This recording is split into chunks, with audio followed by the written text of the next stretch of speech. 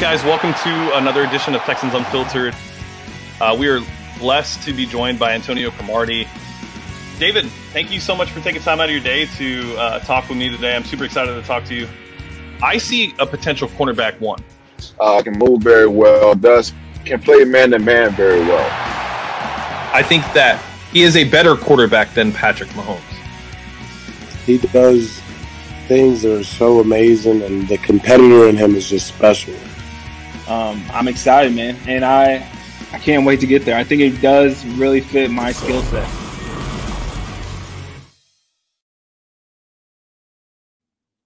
All right, welcome to Texans Unfiltered. This is John Wade. You can find me at John A. Wade 3 on Twitter. I promise I will start getting back in Twitter here shortly. I've just wanted to take like a mental break, kind of calm down because I was on it way too much, and all of Twitter has just been, just tearing us a new one constantly, and I got tired of it. So took a break, took a little mental break, watched the Super Bowl. And, it's about to be talking season, so I'm going to have to pay more attention. So I'll be more responsive again. So thank you all so much to everybody that's reached out. Excited tonight. I got Coach Barnes. He's going to join us. He's going to be the first of many guest hosts we have. We are actually already booked all the way through May. So y'all are awesome. Like, I appreciate everybody's passion and the fact that everybody wants to get on here and just talk Texans. We are really going to be Texans Unfiltered this offseason. Texans talking unfiltered about Houston Texans football. Every week's going to be a little bit different, but we're gonna make the most of it. We're gonna have fun with it. Get a lot of different perspectives from a lot of different people that probably know way more about football than I do. So I'm excited. I hope to learn something and hopefully keep y'all entertained. So, Coach, how are you? How are you doing tonight? Oh man, doing good. How about you? I'm here, which is all we can ask for. It's been a crazy week, to say the least. Well, let's just start off. Just tell the listeners a little bit about you, where they can find you, and if you're trying to sell anything or promote anything, now's your chance to get it out there. All right. Yeah, man. I go by Coach Barnes on Twitter. My ad is at Rumpelstilwin. I've been coaching on the middle school and high school level for about 10 years.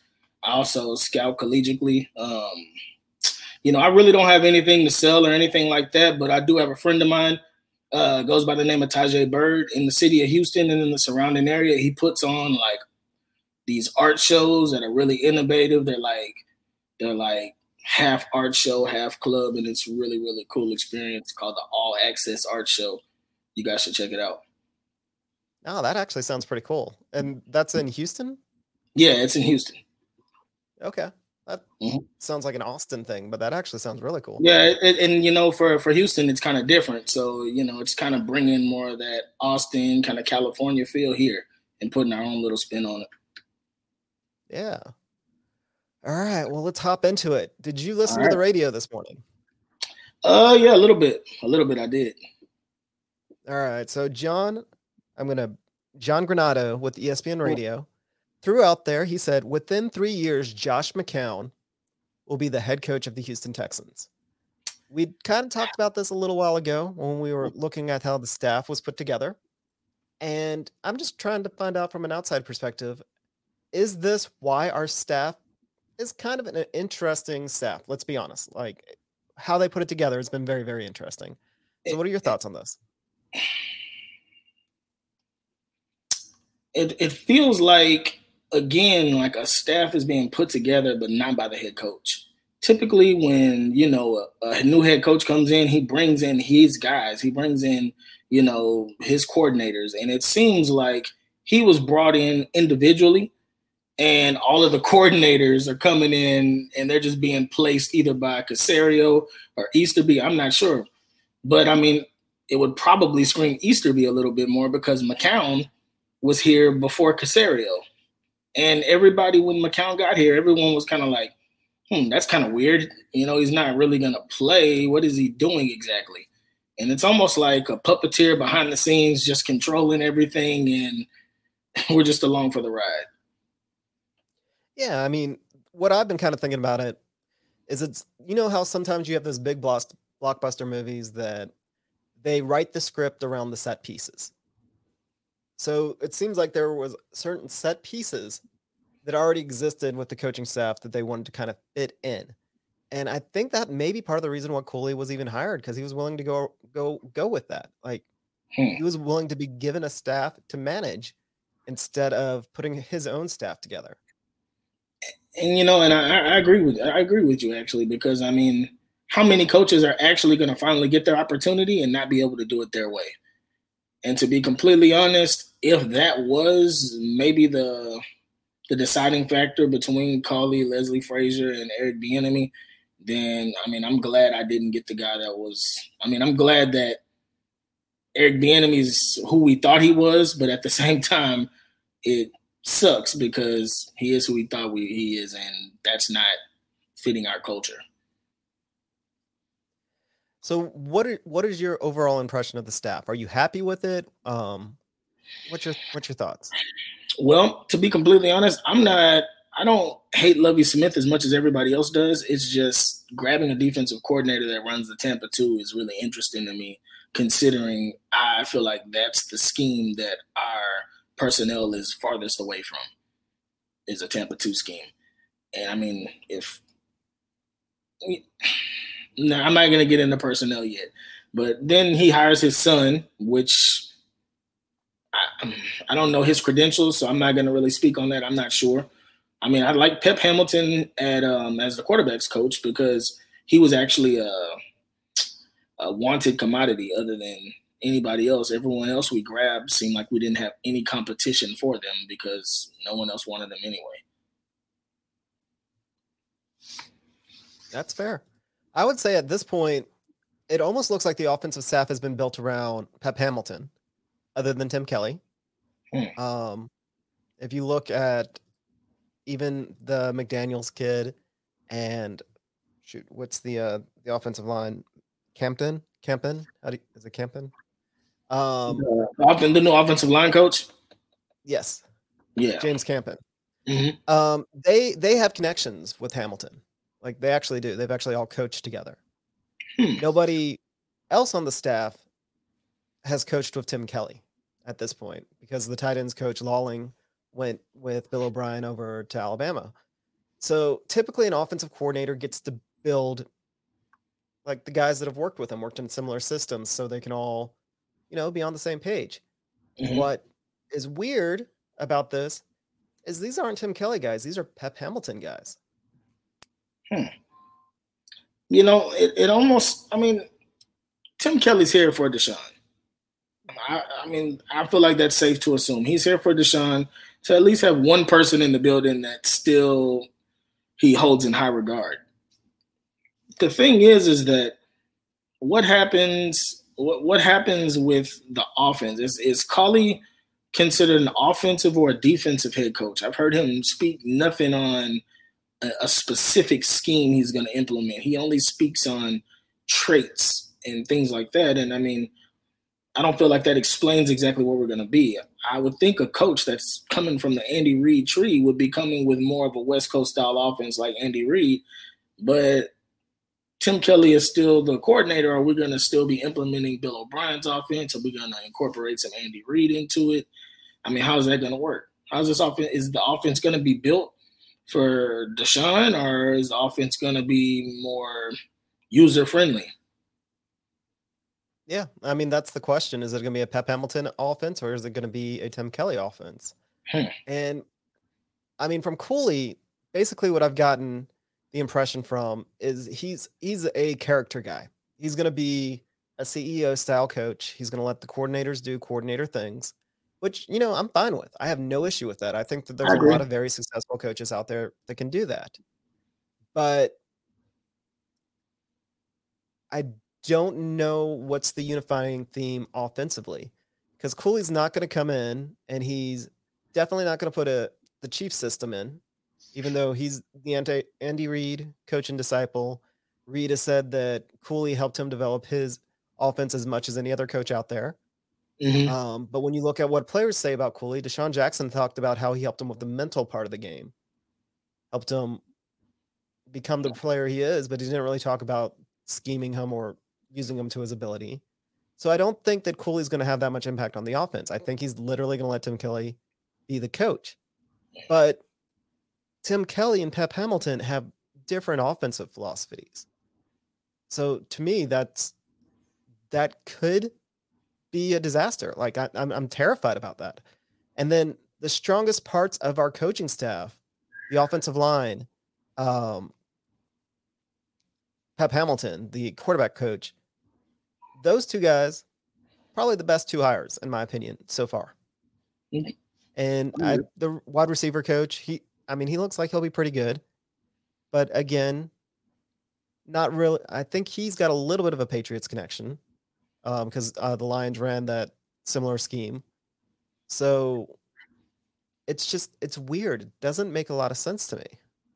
Yeah. It doesn't make very much sense at all. But I'll say this: Tim Kelly, even though he had his issues on offense this year as far as opening drives, Tim Kelly did a pretty good job adjusting. So I'm willing to at least see what he can do this year. And I feel like that position is honestly like I feel like that's kind of like an open gig right there. It's kind of what do you call it when you have 1 year left? What is it called when you have 1 year left on your contract? Lame duck. Yeah, I feel like that's I feel like it's a lame duck position right there. If it goes well, then Tim Kelly's going to probably become a head coaching candidate pretty quickly. If it doesn't go well, you kind of have a couple people that you're already grooming for that spot anyway. Okay. Do you think that it's realistic to expect that Josh McCown will be the head coach within 3 years? Yeah, I don't put anything past. I don't put anything past the Texans anymore. And if we didn't have the track record we had, and if we didn't have the culture that we had, and if it wasn't the climate of the team we had right now, it might not be as bad of a move as it seems. McCown probably would have been accepted a little differently if he wasn't brought in who he was brought in by and when he was brought in. Anything done by Easterby is, it's looked at in a negative light. But at the same time, I could see, who's to say Josh McCown couldn't be a good coach? He probably could be. He's been around so many different coaches, so many different teams for so long, I'm sure he could. Yeah. He's considered kind of like Tony Romo of broadcasting. He's supposed to be the Tony Romo of coaching candidates out of players that are currently playing. It's just the opinion out there. I know the opinion out there on Josh McCown, out of any active player, he'll end up being the best coach. Now, what does that really mean? Honestly, what does that mean? What guys out there that were currently head coaches were actually players in the NFL? Who was the last one that you had success with? You're saying the last player that's a coach? It's a few. It's a few. But had a lot of success. There's some guys every there and then. I think that if that's the route you want to go, look at Byron Leftwich. He should have been interviewed. I don't even know how he wasn't interviewed. Adolfo, that's actually somebody I kind of overlooked a little too much. Yeah, but I don't think the Texans actually did anything wrong with how they brought in McCown. Bring him in as a backup quarterback, that extra, essentially to be an extra coach. I think they handled it the right way to develop McCown. And I think that he has the Easterby stink on him, which sucks. Exactly. But even though they're handling that as much as anything the right way, because they don't handle many things the right way, that it's not really a recipe for success, in my opinion. What, just basically having a coach in waiting? Well, you're saying develop a player into a coach. All those years he was playing, he should have, coaches should be out there coaching. Yeah. There's a reason why there's so many younger head coaches that are having success. They're putting the work in and they're learning how to do it now and they're learning how to do it on the fly. Whereas, McCown has been a player. Now, I could be completely wrong. He could end up being a great head coach. I don't. Vrabel, Jim Harbaugh, Like it's not a recipe really for a lot of success, in my opinion. Of course, I could be missing somebody completely. And I actually agree with this. Todd Bowles is the guy that should definitely have gotten an interview. That is absolutely criminal. Todd Bowles is another person that kind of has the stink of a previous job. Like that Jets job just kind of put a negative stigma on Todd Bowles, even though he didn't do a bad job coaching that team. No, that was a bad roster, not a bad coach. Yeah. All right. Well, next thing is up. As we're talking about rosters, we're going to talk about roster construction. And I want to point it out with what happened to the Texans defense. So 2 years ago, I think it was 2 years ago, the Texans had a front seven that was considered the best in the league, the best front seven in the entire NFL. Yeah. 2 years to dismantle it. Still, that was even with JJ hurt, that defense still produced. Mm-hmm. So it took less than 2 years to dismantle it, and they haven't replaced anything. And this is going to go over a general trend of roster construction. What are they doing?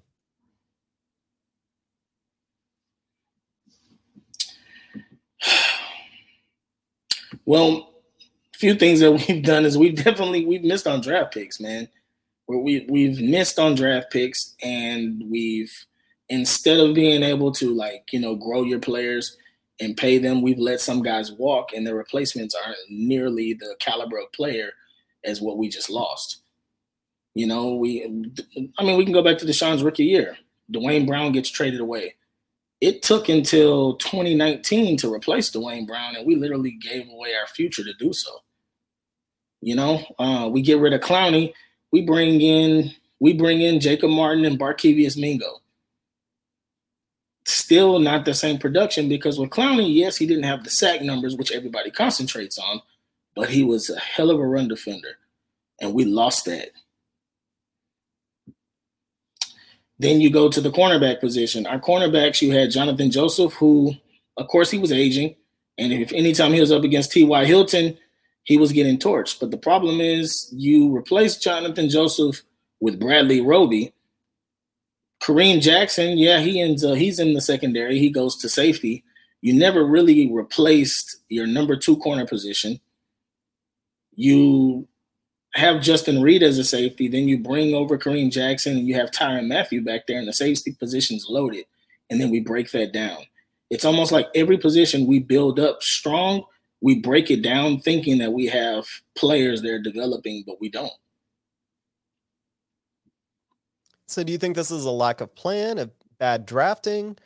I think it's bad drafting. I don't think we evaluate talent well as a team, and that's one thing I'm hoping Caserio does better. We have not evaluated talent well in Houston. So how do you think Caserio is going to go about roster development and roster building? Well, I'm hoping it's a little bit aggressive, and I'm hoping it's a little bit of how the Patriots did things. I don't think every player needs to be signed to a big contract. And some players, you got to sell high. I think it has to be a healthy dose of knowing when to sell high, but also knowing when to reward your stars. And at the same time, I'm big on building through the draft. So I'm really hoping he evaluates the team for what's needed in the NFL today. I mean, you have to have linebackers that can run. I know we say Zach Cunningham's a fast linebacker, and I think Zach Cunningham's a good player, but Zach Cunningham runs a 4.67. It's not all about the 40, but at certain times you can tell that speed disparity is there. McKinney is not the fastest linebacker either, and I'm not saying that they're not great players, but we're kind of in a situation where our personnel is kind of redundant.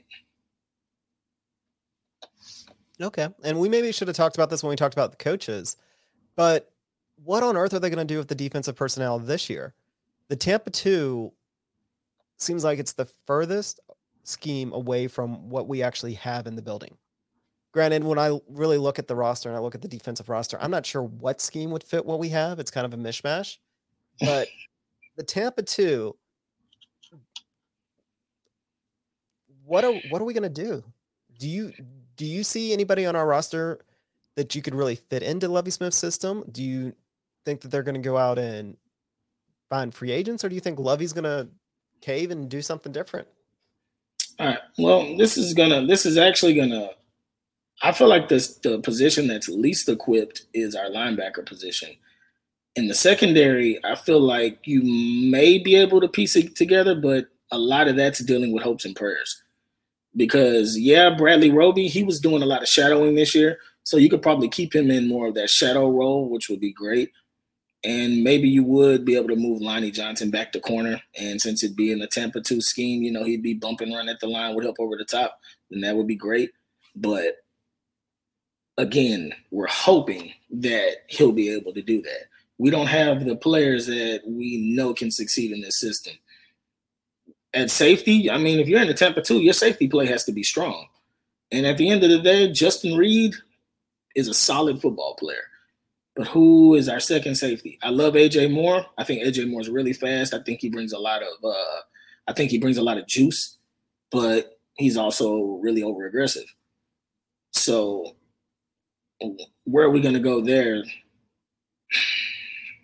That's the question. Well, I mean, if you kind of squint, kind of look at them sideways, maybe you can squeeze the secondary into a Tampa 2. I would almost argue, though, you keep Lonnie Johnson at safety. He was just a bad safety instead of an awful corner. And I think that Jordan, Texans Thoughts, actually put a great comparison out there. If you look at measurables, Lonnie Johnson's most comparable player is Jamal Adams. Mm-hmm. So, and when we drafted Lonnie, I always said that he could fail into safety and be just with the skills he already had, he could be a decent safety. Whereas he was going to be a project at corner. If he turned into a good corner, he'd been all right and would be over the moon and would be happy. But worst case for him was he was going to fail into like an average safety, which is exactly what's happened. He's failed into being an average safety. But I'm hoping that Lovie Smith and Super Duper actually got to the point. Mm-hmm. We're gonna know really quickly what type of coach Lonnie Smith is, what type of defensive coordinator he is. Because if he tries to pigeonhole this defense into that Tampa 2, then it's going to be a very long season. And exactly. There's not enough. What type of coach he is. Is he gonna? Not enough. Go ahead. There's not enough free agents out there. There's not enough players to bring in. Even if we drafted the entire draft of defensive players, even if we get a haul for Deshaun Watson and he ends up being traded and we do get all these picks, we don't have the players to run his system. Like, this is something that's ultimately one of the most frustrating things about being a Texans fan is they don't build up with an end goal. It almost feels sometimes too many voices in the room that don't quite have a goal of what type of team to put together. And well, actually, to that same point, I feel like that's actually the biggest issue of the Texans. We always get scheme coaches rather than coaches that create a scheme for their players. Remember, Bill O'Brien first came in here, he was trying to implement an offense like everybody was Tom Brady. That offense worked because Tom Brady is meticulous on his timing and he prepares like none other. When he tried to come here and bring that, it didn't work because that offense wasn't tailored to who we had as it wasn't tailored to our personnel. Even still, right. And I just want to interrupt. Two of the things that Tom Brady does,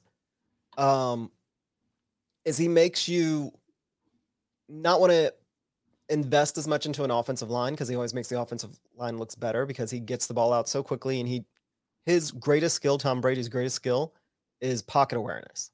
He just knows where to step to get enough room to throw the ball. Yeah. So I think he's fooled a generation of Patriots coaches into devaluing the offensive line and devaluing receivers. But no, I do agree with you. Other than that, I just think that they come with that mindset that don't overpay offensive line, don't overpay wide receivers. and you can't copy that without Brady. But we definitely paid the price for that for a couple of years. Yeah. Speaking of receivers, did you saw that stat earlier today about the Patriots receivers, right? Oh yeah, the guys that they all drafted. of the receivers they drafted since Julian Edelman. I'm really Not hoping a Nick single one has Caserio worked has out. nothing to do with those picks. I mean, that's missing on what one. That's 10 wide receivers you missed on since. Well, read the list real quick. Okay, you have Brandon Tate, Taylor Price, Jeremy Ebert, Josh Boyce, Aaron Dobson. Y'all remember him? If you had him in fantasy for 1 year, he had like 3 good games. You got Jeremy Gallen, David Lucien, Malcolm Mitchell, who I actually thought was going to be pretty good, but he's on his 5th ACL. So, yeah, Braxton Berrios and N'Keal Harry, who I guess the jury's kind of still out. Now, the question with some of those names, Boyce and Dobson, Mitchell, Berrios, and Harry, they all came out with positive draft grades. Like, these were guys that were expected to be good. Malcolm Mitchell, I think his biggest downfall was he just couldn't stay healthy. Yeah. But is this on the Patriots for not developing them? And then also, I mean, they relied on Edelman and Gronk. That was the receiving core. And then James White or whatever running back. So and Edelman was a converted quarterback. Yeah.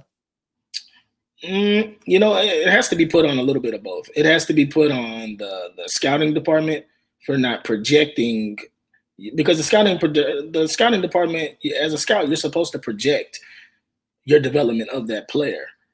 You know what I mean? And knowing who your personnel is and knowing what you're trying to teach that receiver and knowing what your scheme is and what that team values most, you're supposed to be able to project development. And it's got to fall on the scouting department. You can put it partially on the coach, but it falls on the scouting department because those players did have red flags, and those red flags were very bright. Yeah. N'Keal Harry is Jalen Strong.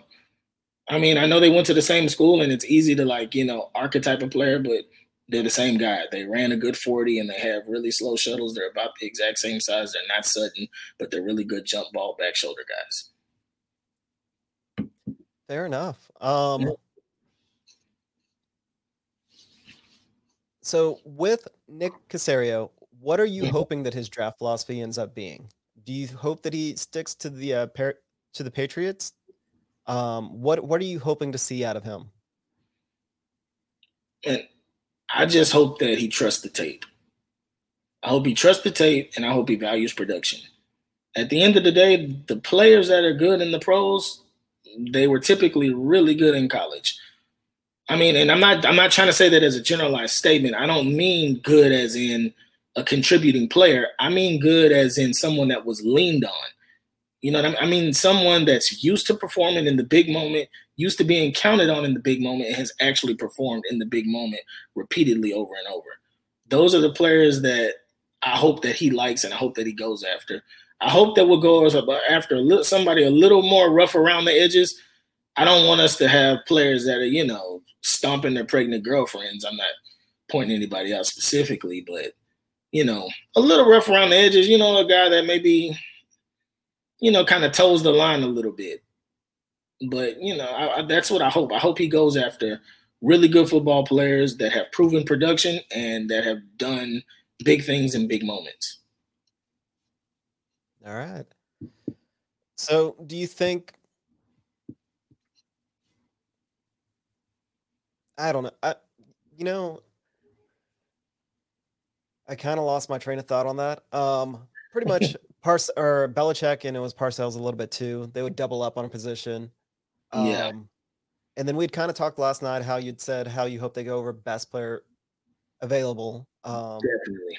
Or do you think part of the Patriots' problem, and kind of the rumor is Belichick trusts college coaches that he has relationships with more so than he even coaches it or trusts his own scouts? Do you think that's an issue? Man, well, I have to say this, man. when you've had as much success as he's had after all this time, I'm sure it's easy to get drunk off your own punch. You know what I mean? Like, it's been proven it's worked. And I'm sure that that's probably what he leans on when he says those type of things. Like, oh, well, I've gotten this player from this guy. I've gotten this player from this guy. You know?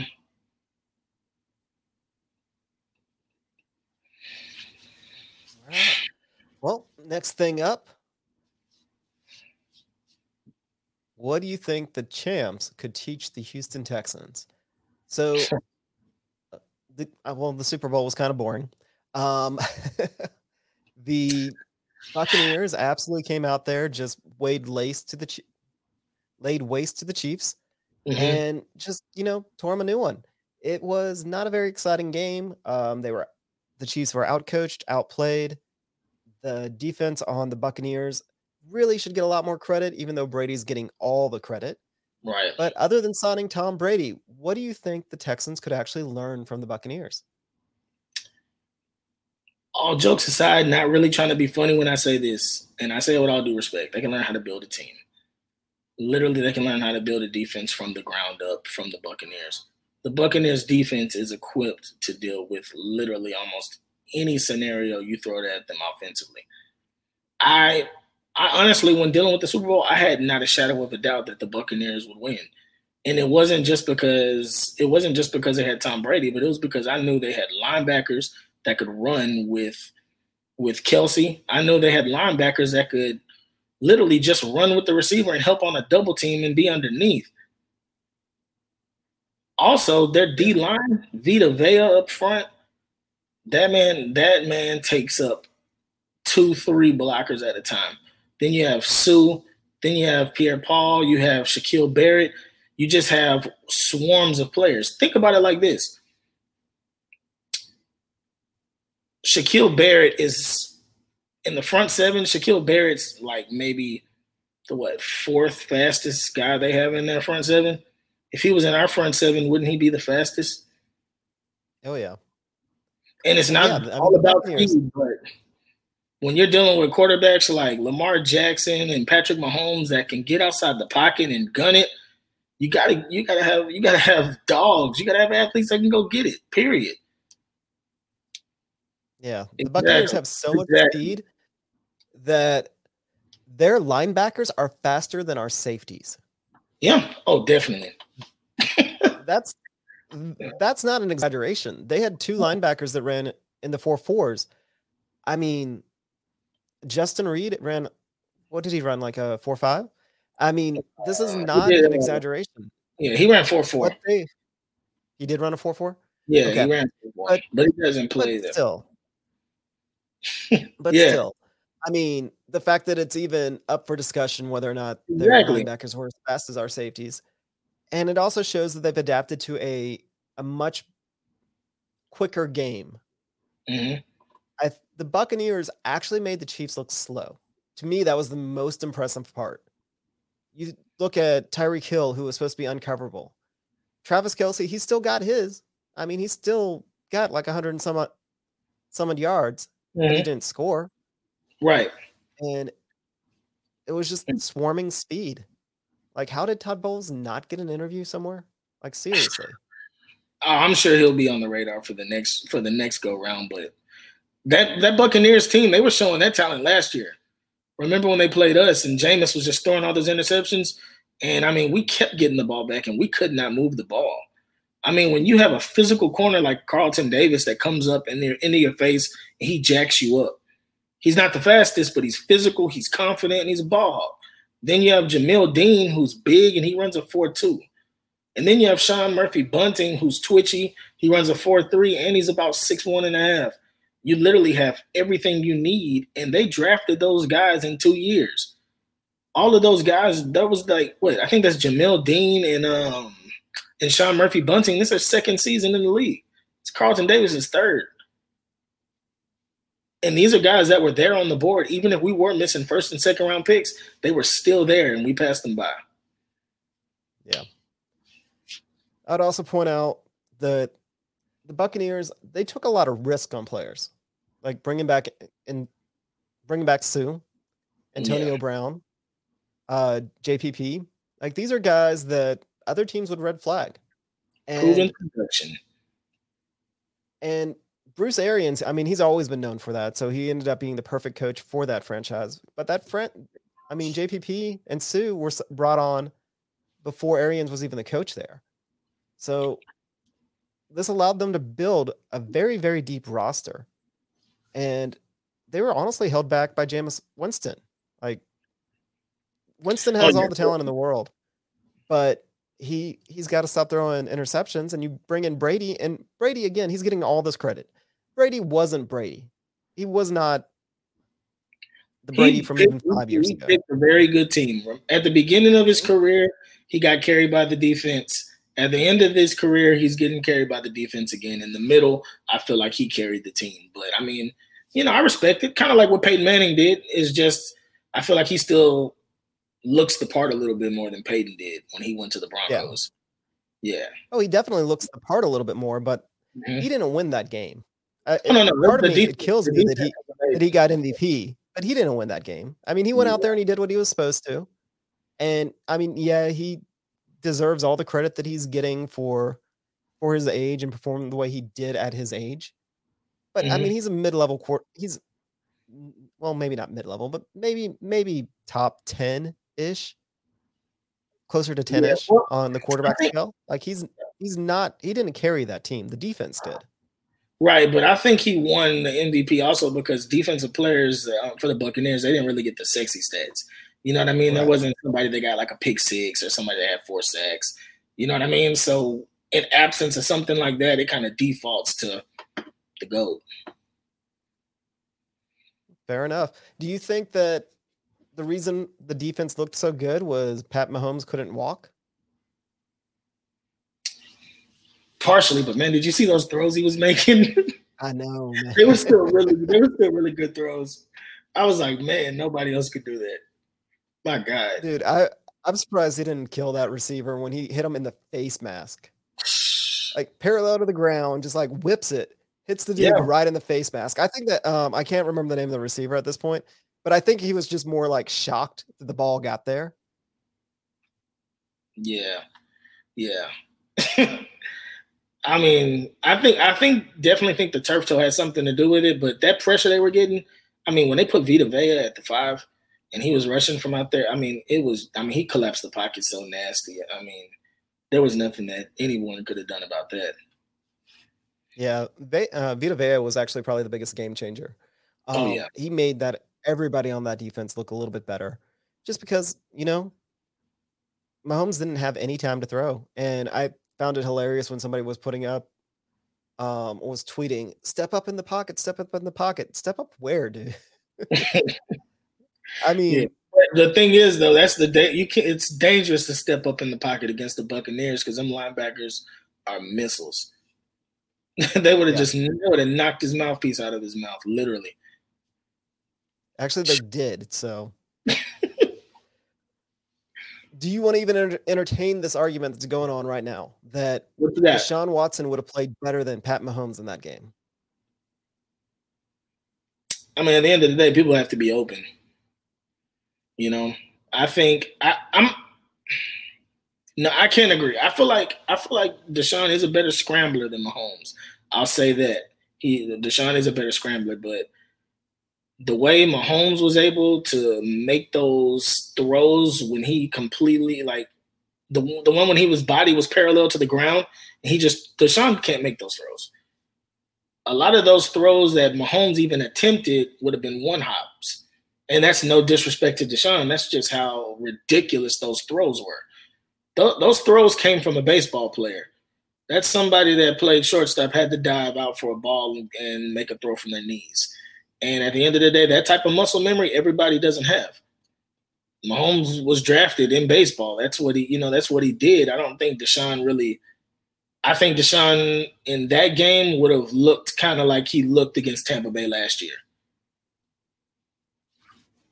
That's a fair point, and that was exactly my argument back. Deshaun played him last year. Deshaun may have looked a little bit better than Mahomes. He can do backyard plays. They don't look like Mahomes plays. They look like Deshaun plays. Yeah. But it's kind of like apples to oranges. I don't know what type of quarterback Watson would be if he had a weapon like Kelsey, because Watson doesn't look at his tight ends.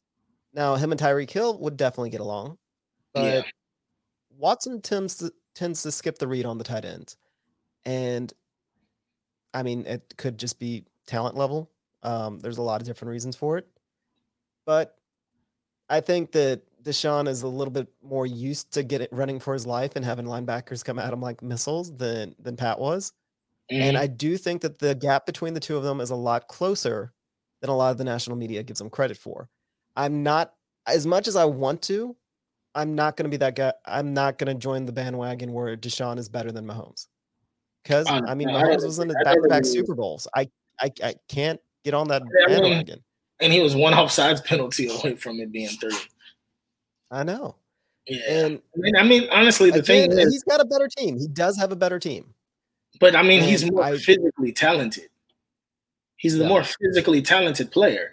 He has a cannon. He can throw the ball from literally any arm angle. Like, he can throw it like from any arm angle. The only other quarterback that does it like that is Matt Stafford. And I mean, he throws from all different levels. He can release flat-footed and still throw a missile 30 yards. Deshaun can't do that. I mean, most people in the NFL can't do that. Most human beings can't. And that's why Mahomes is better. And Mahomes, I think what makes him better is his physical ability.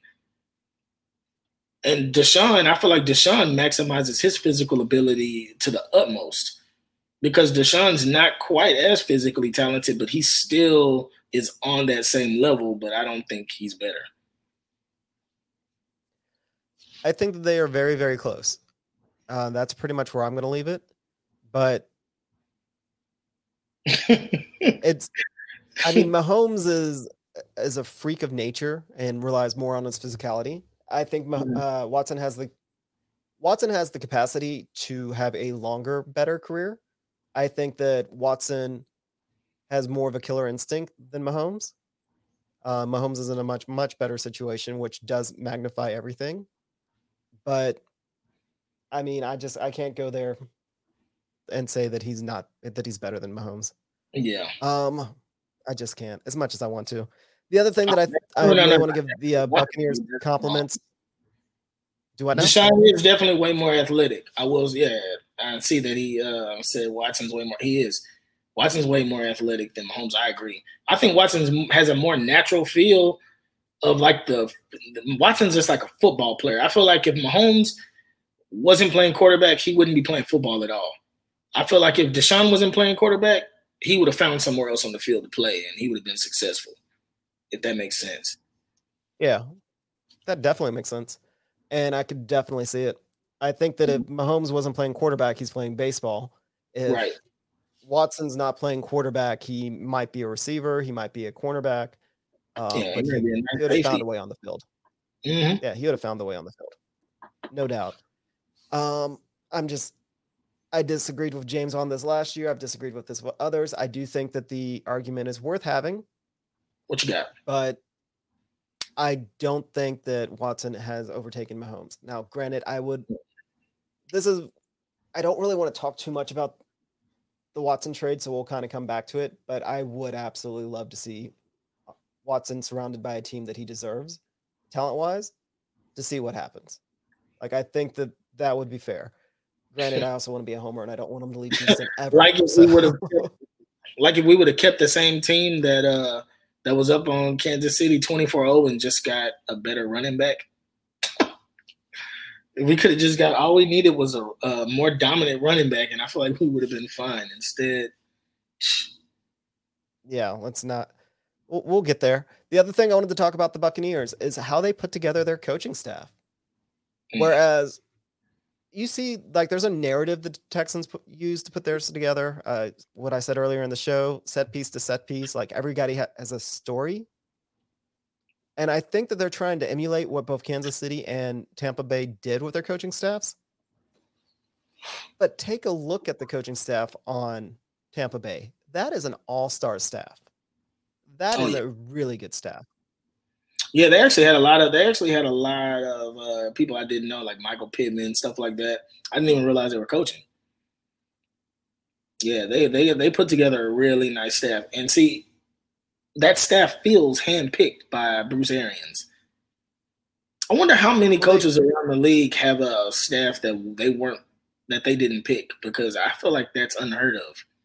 Maybe I'm tripping, but I feel like I feel like everybody brings along their guys. I definitely agree with that. Like, I honestly think that somebody not necessarily very smart, but somebody smart took a look at the Buccaneers staff, took a look at the Chiefs staff, and it's like, how can you emulate that? But we got like C-grade copies. Like, Cooley is like a grandpa version of Arians. But Arians actually was really a really smart offensive mind. But he's a CEO style coach. He hires coaches and he lets them coach. But that same, like, he's going to be the face. He's going to manage it. Yeah. TK, Tim Kelly, that is such a weird, he doesn't mash with the rest of the staff. Whereas Byron Leftwich makes perfect sense. Yep. Lovie Smith. I mean, think about it. Byron Leftwich, his play style as a quarterback is literally Bruce Arians' motto: no risky, no bisky. And Byron Leftwich always chunked bombs with that extra long release. I still remember when he was with the Jaguars, we always have to see him. He had that long release and would just chunk it. Yeah, ever since he played that game with a broken leg for Marshall, like, I always wanted him to do well. Yeah. But yeah, he didn't have the release. But it was that smart, no risk it, no biscuit. Like, he was a very smart quarterback. And I think that sometimes that gets lost. But you see it as an offensive coordinator.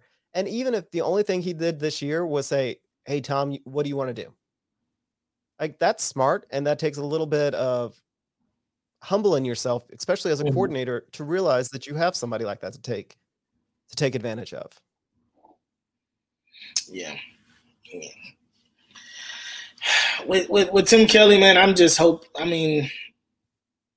like I said, I feel like it's a lame duck. I feel like it's a lame duck year for him. I feel like if he does well, he'll be a head coaching candidate. If he does terrible, you have Pep Hamilton, or you have Josh McCown already waiting in the wings, being groomed for the position anyway. Yeah. Whether we like it or not. All right. My least favorite part of the pod. So, Russell Wilson decided to throw his name into the hat of quarterbacks that may potentially be moved. So what do you think about all this? What do you think about Deshaun? What do you think about the Carson Wentz? What do you think about, like, just general? Because, I mean, there's craziness. Apparently, we called and we inquired about Carson Wentz. Like, I doubt it. Wait, okay. I didn't hear that. The Texans inquired about Carson Wentz. Benjamin Albright said that the Texans were one of the teams that called about Carson Wentz. Didn't say, he corrected himself a little bit later. He said they didn't make an offer, but they did call and inquire. So, what do you think about all this drama? Covering your P's and Q's. So, as far as the whole, I got to start. Let me just start in one spot. As far as Deshaun goes, I get it, man. He's upset. The fact that he thought that he should have a say in who the GM is, I feel like is a bit off base. But if that's something that he was promised and he wasn't given, then I understand, feeling like you were lied to. I also understand the fact that he was supposed to have input on the head coach. And I feel like the Texans drug their feet on even approaching the coaches that he wanted, because he spoke out about Eric Bieniemy and Saleh. He spoke out about both of them in a press conference when they asked about coaches. And the thing is, I feel like they took forever. To reach out to Bieniemy, and apparently we don't even reach out to Saleh at all.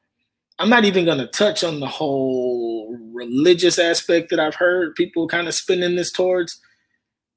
I'm not even sure about that as far as Saleh goes, but I get why Deshaun's upset. I also, I feel like, do whatever's best for you. I'm sure behind closed doors, it's much worse than what we see, and we're just analyzing what's on the surface. Anytime in a job or with a company, if things are bubbling over to the point where the outside notices, then it's way worse on the inside. So if it's just now bubbling over to the point where we're being notified by all this stuff, it's probably been hell for the last 2-3 years, and it just took long enough for it to get to this point. So if he wants to be gone and he's that serious and he wants to sit out about it, and he's that serious, then he's doing what's in his best interest. So I feel that the Texans should do what's in our best interest. I'm from Houston. I'm born and raised in Houston, so I'm going to root for the Texans regardless. That doesn't mean I have to spend my dollars, but I'm going to root for them regardless. So I feel like the Texans should do what's in their best interest. Whether that's have him sit a year, we suck, and we have a number 1 pick next year, then we trade him. Or if we trade him now and try to get a king's ransom. I'm literally open to just about anything. Because as terrible as our roster is, nothing was about to happen overnight, whether Deshaun was here or not. Yeah. No. So what is your prediction? Do you think he's going to be traded, or do you think he's going to stick around?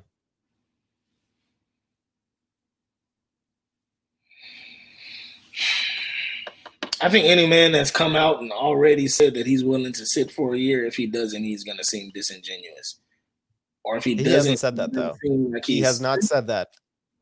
His agent actually put out there saying that he would not do that.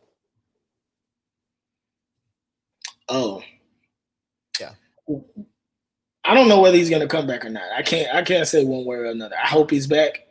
I really do, because I love Deshaun. I've been waiting on a quarterback all this time. I really hope he's back. But if he's not back, I just hope that we get enough to make us feel a little bit better about losing the best thing we had. Yeah. I can totally see it both ways. My biggest fear with trading him, and I can even understand why some people, you can see it in Twitter, people are starting to talk themselves into it because they're realizing what it's going to take. Mm-hmm. It's going to, what type of haul the Texans are going to have to get in order to make it happen. You're looking at 3 to 4 first round picks, and probably 2 additional second round picks, and a player or 2 that is ready to contribute. I totally get when you start looking at that, like why that's tempting.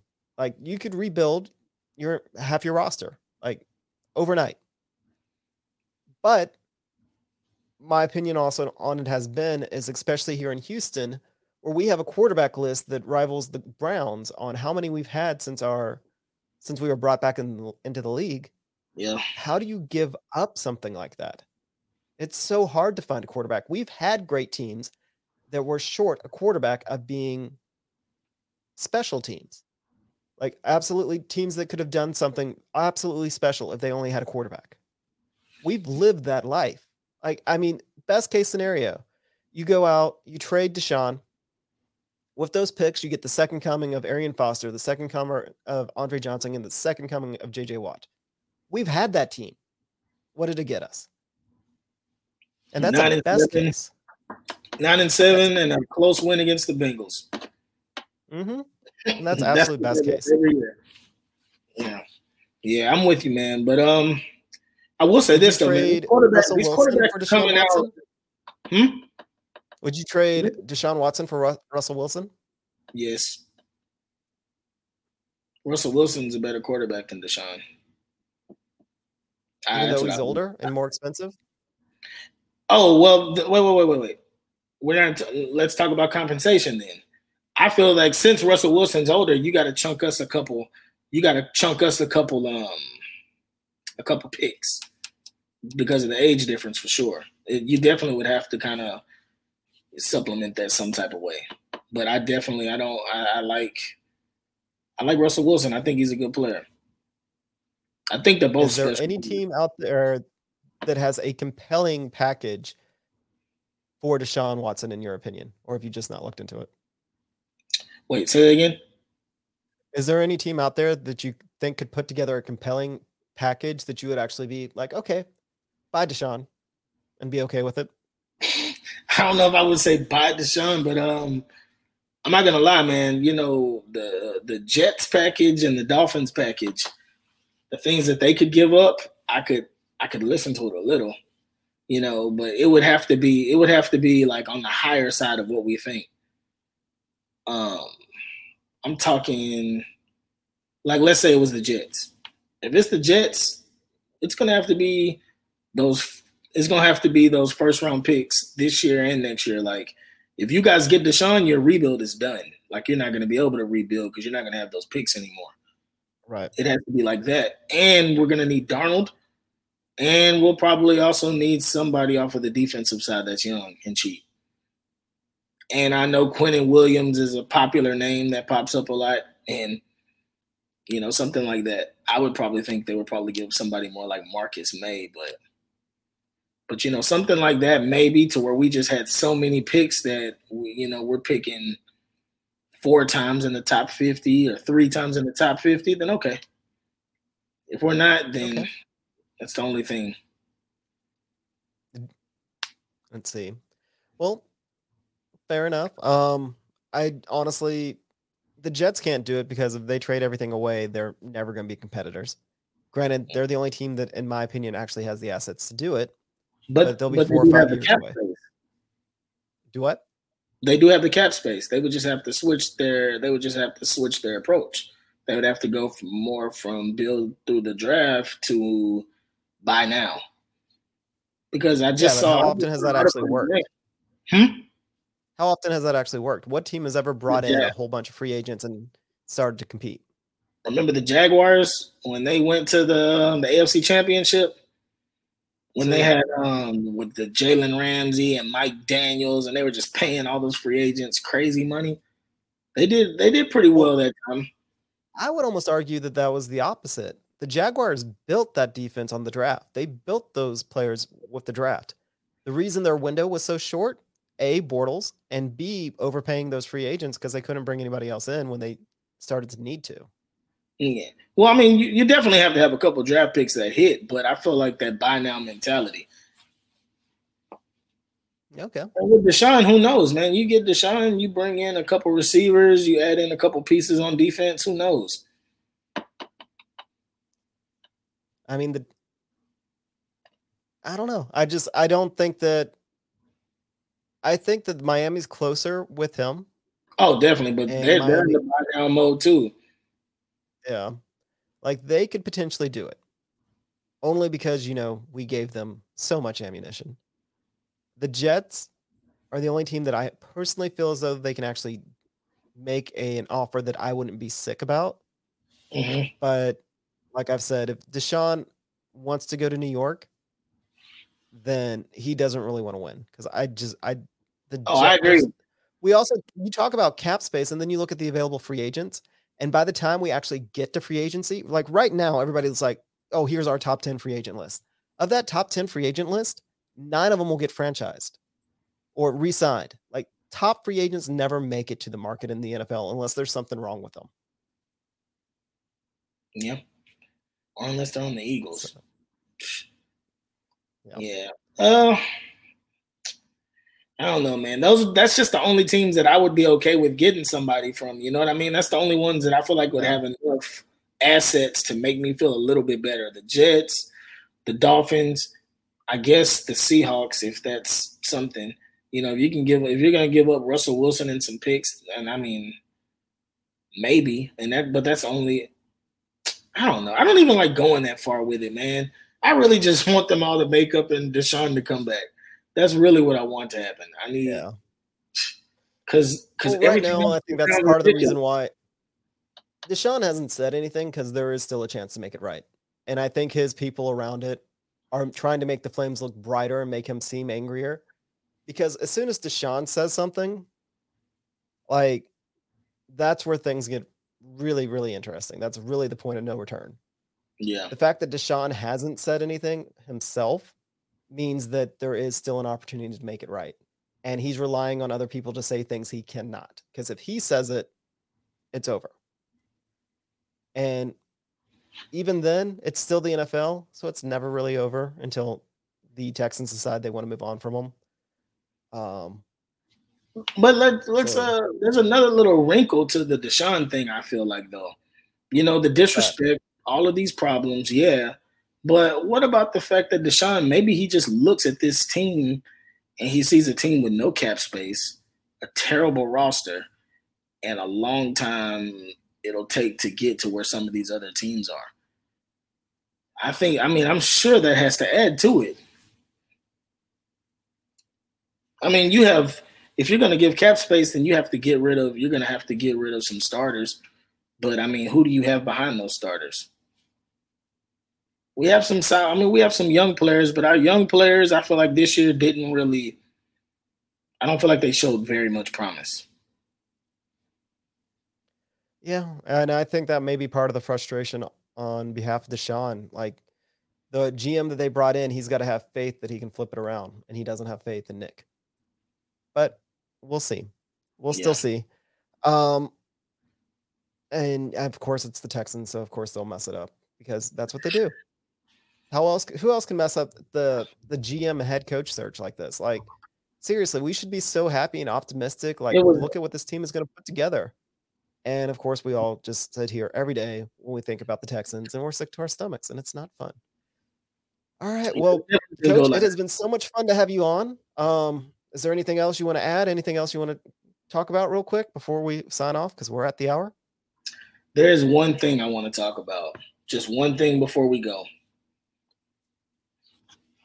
We always talk about the Texans, and we're looking at, the roster.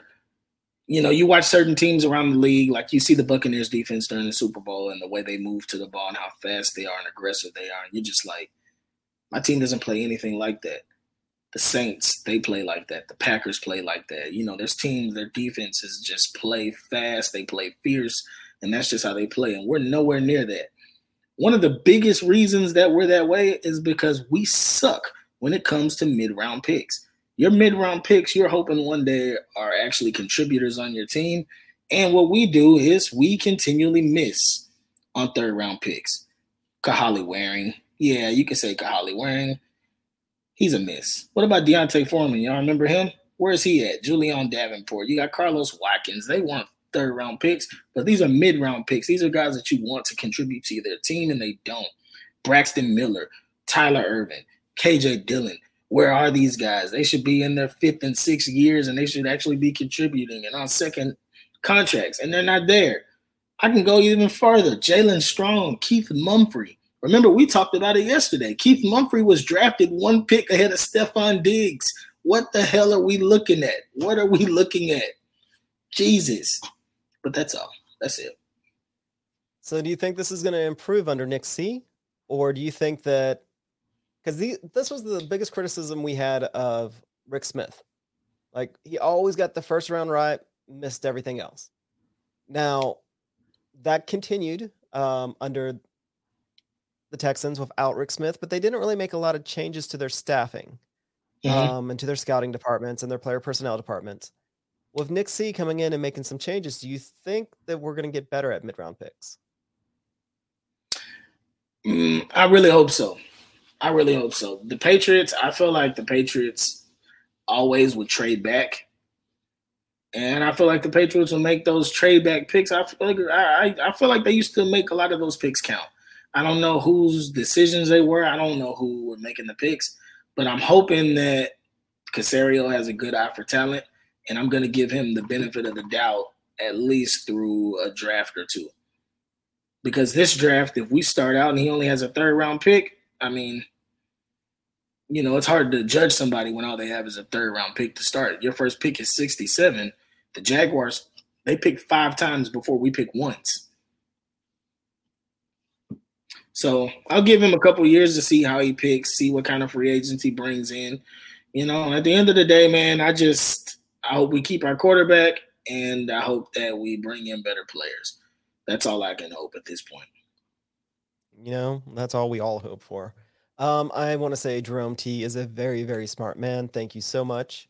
And yeah, the Jets have no run game. His best receiver would be Crowder, no O-line. What QB wants to win wants to go to that? We've kind of talked about it. If Deshaun wants to go to New York, he doesn't want to win. He definitely is only after what New York has to offer. But that is it. Thank y'all all so much for listening and being a part of chat tonight. Thank you, Coach Barnes, for showing up. Hey, no problem, man. This was fun. I really, really enjoyed it. I know we are booked out till May, but hopefully we're able to get you on here again because this was good. I liked it. Great things. You had some great comments.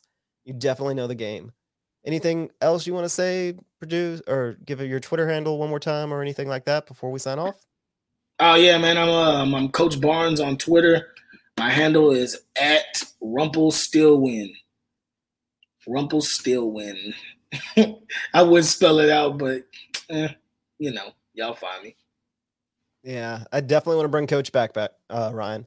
All right. Well, thank you all so much for listening. Hopefully next week we have happy things to talk about. That is all I'm hoping for right now in Houston is we get happy things to talk about at some point this offseason. Until then, we'll be here next week. All right, man. Thanks.